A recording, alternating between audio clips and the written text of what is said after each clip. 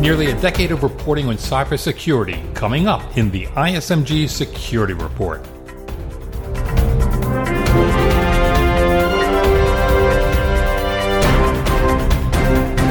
Hello, I'm Eric Chabrow. This edition of the ISMG Security Report marks the last one I'll produce and host. With the new year, I'm retiring after 9 years with Information Security Media Group, including nearly 2 years producing and hosting the Security Report and 45 years as a reporter and editor. Today, I'll get a bit personal, reviewing some highlights from my 9 years covering IT security at ISMG. Joining me in this recollection is the man who hired me, my boss and colleague, ISMG Senior Vice President for Editorial, Tom Field. Hi, Tom. Eric, it's a pleasure and an honor to be here with you today. Thank you so much. For the next few minutes, Tom will take over as interviewer. Being an interview subject is something rare for me over the past 4.5 decades. I'm the one who usually asks the questions, and quite honestly, I don't feel comfortable being on the other side of the microphone. Still, Tom, let's give it a shot. Hey, Eric, 9 years ago, I interviewed you and it worked out fine. I have no reason to believe this will turn out otherwise. Eric, at the time we hired you 9 years ago, GovInfo Security was the second site we created after BankInfo Security. You were the first person I hired at ISMG, and you were the founding editor of GovInfo Security. You took over 1 week before Barack Obama was inaugurated as president in 2009. Is it fair to say that IT security was just becoming a hot topic in government then?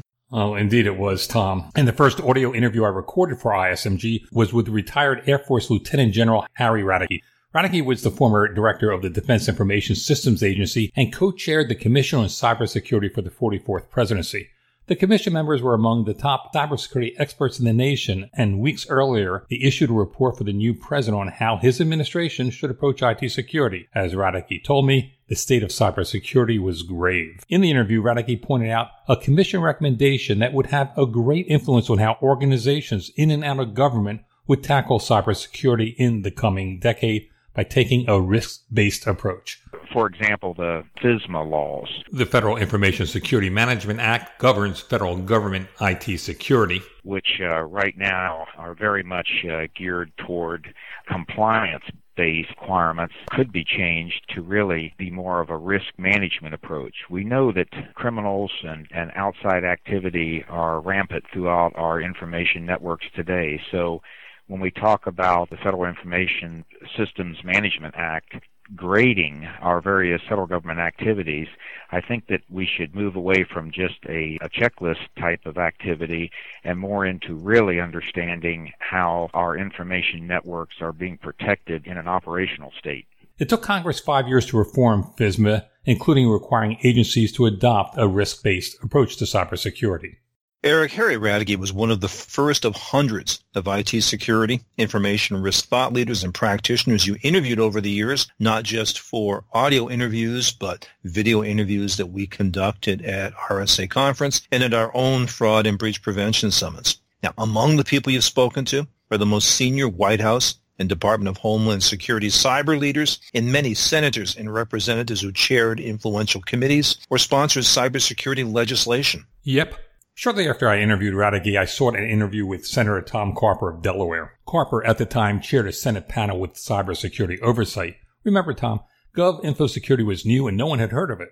I covered Tom Carper in the late 1970s as a State House reporter for a Delaware daily newspaper when he served as state treasurer. Carper has a fantastic memory, and when I approached his office for an interview, he remembered me and granted the interview. Another early interview subject was Gregory Wilcherson. He's Director of Information Security Issues at the Government Accountability Office. Having snagged Radeke, Carper, and Wilcherson for early interviews established GovInfo Security and ISMG as an important source of information security news.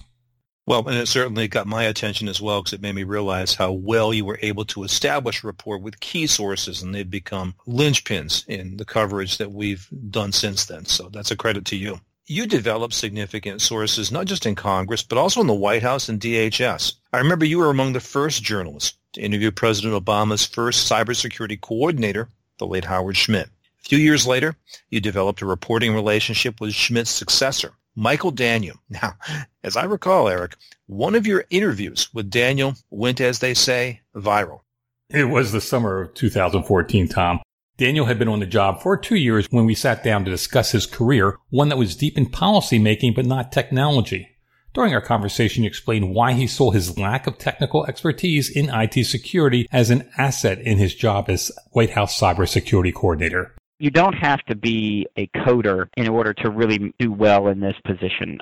In fact, actually, I think being too down in the weeds at the technical level could actually be a little bit of a distraction in that sense. Well, how so? Part of the way that it's a distraction is that you can get taken up and sort of enamored with the very detailed aspects of some of the technical solutions, and particularly here at the White House and in other senior policy positions across the government. The real issue is looking at the broad strategic picture and the impact that the technology will have.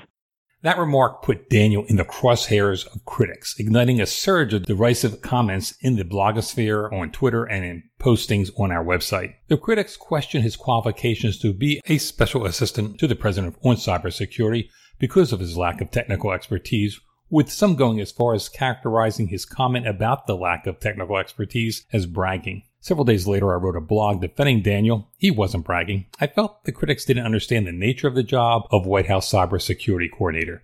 True, those types of experience would be relevant if Daniel was, say, Chief Information Security Officer, or managed DHS's National Cybersecurity Communications Integration Center, or even purchased IT security hardware and software for the government. But that's not what a cybersecurity coordinator does. He's a policymaker.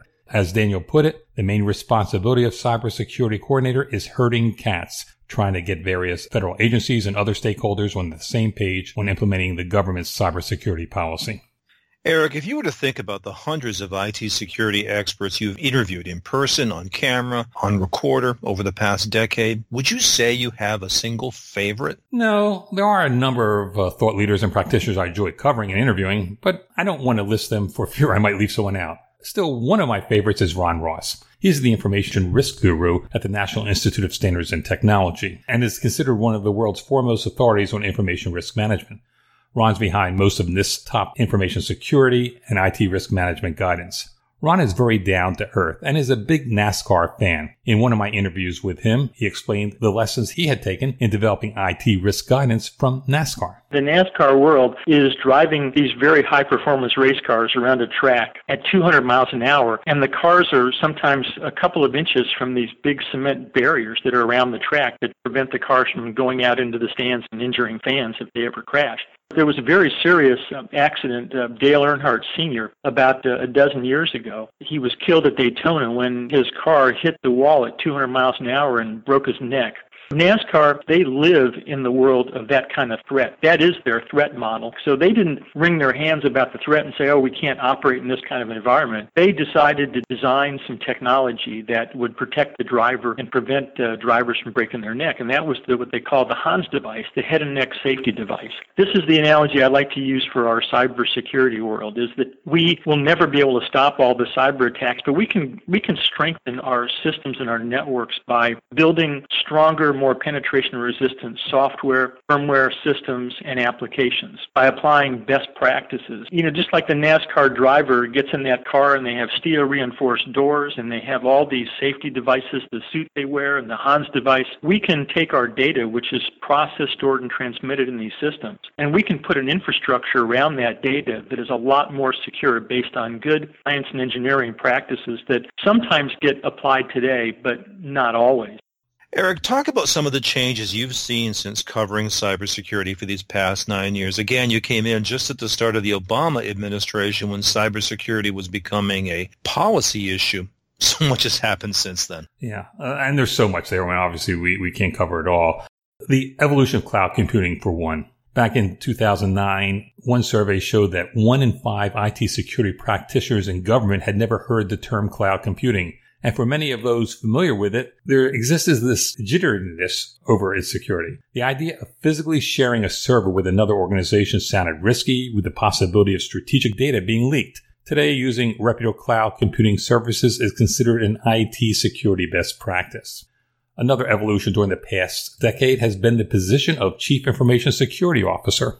Most organizations in and out of government didn't have a CISO when I started covering cybersecurity 9 years ago. That became very evident in April 2011 when a breach at Sony Entertainment resulted in the exposure of 77 million customer accounts. Sony didn't have a CISO until September of that year when it tapped one of my sources at DHS, Phil Reitinger, who was one of the department's top cybersecurity policymakers. Sony unfortunately was not the exception. A year later, another high-profile company was hacked, the social media concern LinkedIn. Hackers pilfered more than 6.5 million of its members' hashed passwords. I got an exclusive by digging into LinkedIn's governance structure and discovered not only did LinkedIn not have a CISO, it didn't have a chief information officer either. Oh, Eric, those are great stories. I appreciate the history lesson here. There's so much that we've done in almost a decade's time. Now, as producer and host of the ISMG Security Report for these past 2 years, you've interviewed not only the top thought leaders in the industry and practitioners as well, but also your colleagues who cover cybersecurity. And they'll continue to be important voices in the security report as it goes forward. I consider the ISMG editorial staff among the most knowledgeable when it comes to IT security, privacy, and risk management. We have a mature editorial staff, and my colleagues are the experts as well, and they provide insight that you can't find anywhere else. Eric, I know we don't have much time left here. If you were to narrow down to a single topic that's perhaps going to be a challenge to resolve, what would that topic be? Well, two come to mind. Ransomware, for one. It has evolved from malware for criminals to make a few bucks to one that is being used most likely by nation states to cause major havoc online. Another one is encryption and developing a way to break it so law enforcement can get the goods on criminals. The problem is, it seems that a workable solution cannot be found. Here's a segment we ran last year in the security report about that matter that pitted then FBI Director James Comey against one of the top cryptography experts, Bruce Schneier. Here's James Comey. The tools you are counting on us to use to keep you safe are becoming less and less effective. It is not our job to tell the American people how to resolve that problem. The FBI is not some alien force imposed upon America from Mars. We are owned by the American people. We only use the tools that are given to us under the law. And so our job is simply to tell people there is a problem. Everybody should care about it. Everybody should want to understand if there are warrant-proof spaces in American life, what does that mean? And what are the costs of that? And how do we think about that? The fact that the FBI should be able to get a court order to access encrypted data on a suspect's device isn't the issue here. Of course, the ability to search a home or a car or a smartphone with a warrant is desirable, but as far as computing devices, it can't be done effectively. It's not a question of law, but one of technology. Top cryptographic experts say if you give law enforcement a way to circumvent encryption, then criminals and terrorists will figure out a way to exploit that, and we gain access to those devices too. Here's cryptographer Bruce Schneier. There's no such thing as a computer whose operations are different if a court order is within 5 feet of the computer. I can't do that. That doesn't exist. I can't build that securely. We can't have a world where the good guys can spy and the bad guys can't. All we can get is a world where everyone can spy or nobody can spy.